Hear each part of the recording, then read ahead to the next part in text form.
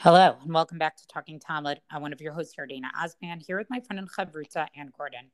Our daf today, Masachet Yuma, Aleph, page 61. Stay tuned. We will be announcing soon some details about our siyum because it's coming faster than we all realize, which is sort of hard to believe in about a month, a little less than a month. But let's get straight to this daf. There's a couple of interesting points here. One of the things that I think has been striking about all of Masachet Yuma is sort of really getting into the pedantic or the detail of what was done and not talking a lot about sort of on a philosophical level, what is accomplished or what is getting kapara or atonement actually means. Here we have on the Gemara a little bit of it. I don't think it's a full philosophical discussion, but I wanted to read it and share it a little bit. Right? So the Mishnah was talking about that in the sanctuary on the, they're talking about the Mizbeach HaZahav here, that if the blood spills, you would have to go back and start again doing the sprinklings that you had to do. Tanu Rabbanan, right? So the sages taught, V'chiper et mikdash hakodesh. So this is quoting a pasuk from Vayikra, chapter 16, verse 33. The beginning half of the pasuk talks about how the Kohen Gadol would make basically a kapara for the Kaddish Kadoshim, for the Ohel Moed, for the Mizbeach, for the priest, for the Kohanim, and for all the people. So they're going through that whole pasuk, and they're saying Mikadosh HaKadosh Ze Lifnim V'Lifnim, right? So this is talking about the innermost part, the Kaddish Kadoshim. Ohel Moed Ze Eichal, that's the sanctuary. Mizbeach Kemashmo, the Mizbeach is talking about the Mizbeach. Yechaper Elu Azarot, and then where it says Yechaper, that is basically referring to, that's the courtyards of the actual Beit Hamikdash itself. And so what it's saying here is that he's going to be doing all the avodat that he does in all of those particular places is giving a type of kapara for, probably tuma, sins of tuma, but something that happened in those particular places. Then the pasuk goes on, HaKohanim Kamashma'an, right? There's kapara for the Kohanim. Ama Kahal Elu Yisrael, right? The people of the assembly is literally what it means. So that's all of Bnei Israel. Yechaper Elu Halabim, and he shall make atonement. That refers. So we're getting a kapara for place, and then we're getting kapara for the people. Hushvu kulan lekapara achat. All of these are sort of equal or equated in this one pasuk to say that it's one kapara. Shekulam mitzchaprim b'seir hamishtalech b'shar averot, right? That all of them achieve some type of kapara, right, through the seir hamishtalech, the scapegoat, for all of their transgressions, meaning not the transgressions of the ones of the Beit Hamikdash, which was mentioned earlier, but this is for all the other transgressions, right? Divrei Rabbi Yehuda. This is how Rabbi Yehuda understands it. So according to Rabbi Yehuda, series of kaparot. There's a kapara we do on the physical manifestation of God, right, which is the Beit Hamikdash and all the different areas within the Beit Hamikdash, the Kaddish Kadoshim, the Heichal, the Mizbeach, the Azara. And then through the Seir HaMishtalech, we get a particular type of kapara that comes, and that would be through the sprinklings. And then we get a different type of kapara that comes through all the different types of Jewish people, Kohanim, Leviim, and Yisrael, for all the other types of sins that they do. But basically, the idea is there's sort of, two, but really it's like one kapara, right? One for place, one for people. Rabbi Shimon Omer, Kishem Shadam Asayar Hanaseh Bifnim Mechaper Al Yisrael Bitumat Mikdash V'Kadshav. So Rabbi Shimon says, just like how the blood of the goat does, for the type of tuma that somebody may have committed, right? It atones for those sins, right? And in the temple itself, and for its consecrated kalim, let's say. So Rabbi Shimon divides it differently. The par is for the Kohanim, the Seyar is for Bnei Yisrael, right? And that sort of makes sense if you look at what the particular vidui is, right? The vidui the Kohen Gadol does on the par is for, he does two. Remember, the first one is for him and his family. The second one is for him and his family and all Kohanim. And the Seyar one is for all of Bnei Israel. Ukashem shevidui shel seyar mishalech mechaper al Yisrael b'shar averot, kach vidui shel par mechaper al kohanim b'shar averot. Right? And so he actually says, no, there isn't sort of one kapara for everybody. The kapara there's a separate kapara for anything that takes place in the Beit HaMikdash, but there's a separate kapara for the Kohanim. That takes place with the par. There's a separate kapara for all of Bnei Yisrael, for the rest of the Bnei Yisrael. That takes place with the Seyar. So it's interesting to see that sort of we're trying to get into the nitty gritty of like, when does the kapara actually happen? After we've spent all of this time going through the order, how do things happen? What happens if it goes out of order? What if a mistake happens or things like that? We then land on like, okay, but like, where does the kapara actually happen? Who is the kapara for? And again, I'm sort of struck by how short this section is. Like when you typically sit in shul today, we sort of turn to the rabbi or if you're in a shul where a variety of people speak, sort of all the philosophical underpinnings of what kapara means. And we look at kapara and teshuvah as like a very active thing, right? Like we have to work on it. Here, there's like a passivity to it, right? It's just like, these are the things you do. You get kapara. This piece of the avoda is kapara for this. This piece of the kapara is avoda for this. There's a machlokas between Rabbi Yehuda and Rabbi Shimon, exactly what falls under each category. But the lack of philosophy around it is very striking to me. Do you think Jewish guilt wasn't a thing yet? Oh, that's a great question. I don't know. Right. Like there's no meaning sense like of guilt. how much of our programming, right, our self-programming, let's say, comes from davening every day and say slach lanu, kilo, right? Everything that we say, and then we say some people say a vidui or a shortened version of vidui every day, morning and afternoon, right? Like there's so much in our tefillah that treats like where we are very aware of the ideals that we're working towards and where we fall short. And I feel like this was long before the fixing of the Siddur. I don't mean that people didn't pray, but it wasn't fixed in this liturgy of the particular words. I wonder if there was just the formality of Yom Kippur was for certain in place, right?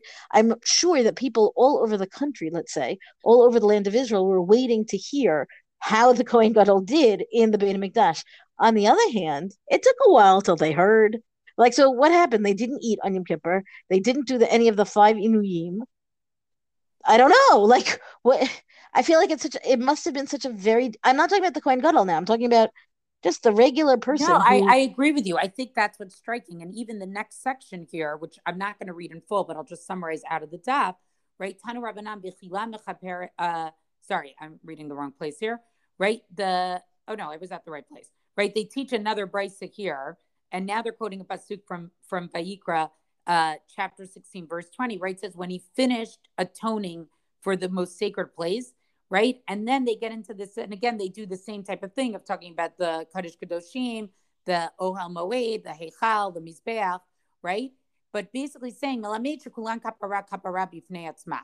each of these is a separate atonement, right? You have to get a distinct atonement for each one of those places. And then it gets into this very interesting machlokas between Rabbi Meir, the Tanna Kama, right, and Rabbi Eliezer and Rabbi Shimon, right, which is, let's say, in the middle of one of the places where you're doing the sprinkling, all of the blood spills. And so you have to bring more blood. In other words, you have to shecht another animal and start again. Do you start from the beginning of the sprinklings, or do you start in the middle of it? Like, do you have to start at the beginning of the cycle, or do you just pick up from where you left off? And the Tanna Kama says you start from the beginning of the cycle. And Rabbi Eliezer and Rabbi Shimon say, no, you just start, you basically just start from where you pick up. But, and I think like the thing about this is it's just, again, I think this emphasizes what you're saying, and it's just practical in the end. Like, here's a checklist. This is what you need to do. Not much contemplation that's involved with the person. You do these series of actions, you're going to get kapara. And let's say something happens, you don't have the blood available, it's spilled. Okay, either you shecht another animal, and either one opinion is you start from the beginning of that section, and the other opinion is no, you just even can start mid-cycle.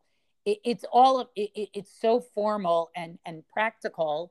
And, we certainly see where the Gemara Brachos was very philosophical. the lack of philosophy here is so strikingly different. It's not just that we don't do the avoda anymore, but the emotion that we have behind teshuvah and what happens in Yom Kippur is just totally lacking here. Although I'll tell you another thought that occurs to me.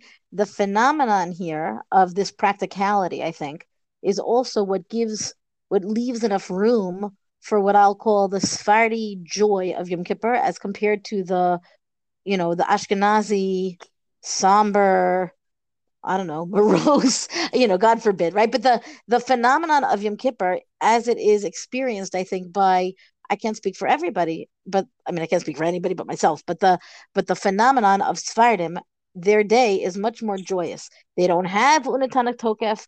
I don't mean that it's not a day of Inui and a day of atonement, but it's not a day of sorrow. Nah, so I don't know that Right, but Ashkenazim I are think you see sorrow, that but in these pages, right? There's nothing. right, It's like exactly. That's it's what a I'm saying. beautiful gift. It's a gift that God gives you. No matter And what, as long as it's done correctly, you're going to get kapara, and that's a and beautiful gift. I feel like the Sephardi take. I don't always go for this idea that the Sephardim always get it right and the Ashkenazim have, been too influenced by Christianity or whatever. But in this case, I wonder because it feels like that what I hear tell is the Sephardi experience kind of sings more to this, right? This idea that, you're there, you're good, the day is there for you as a present. I something to think about.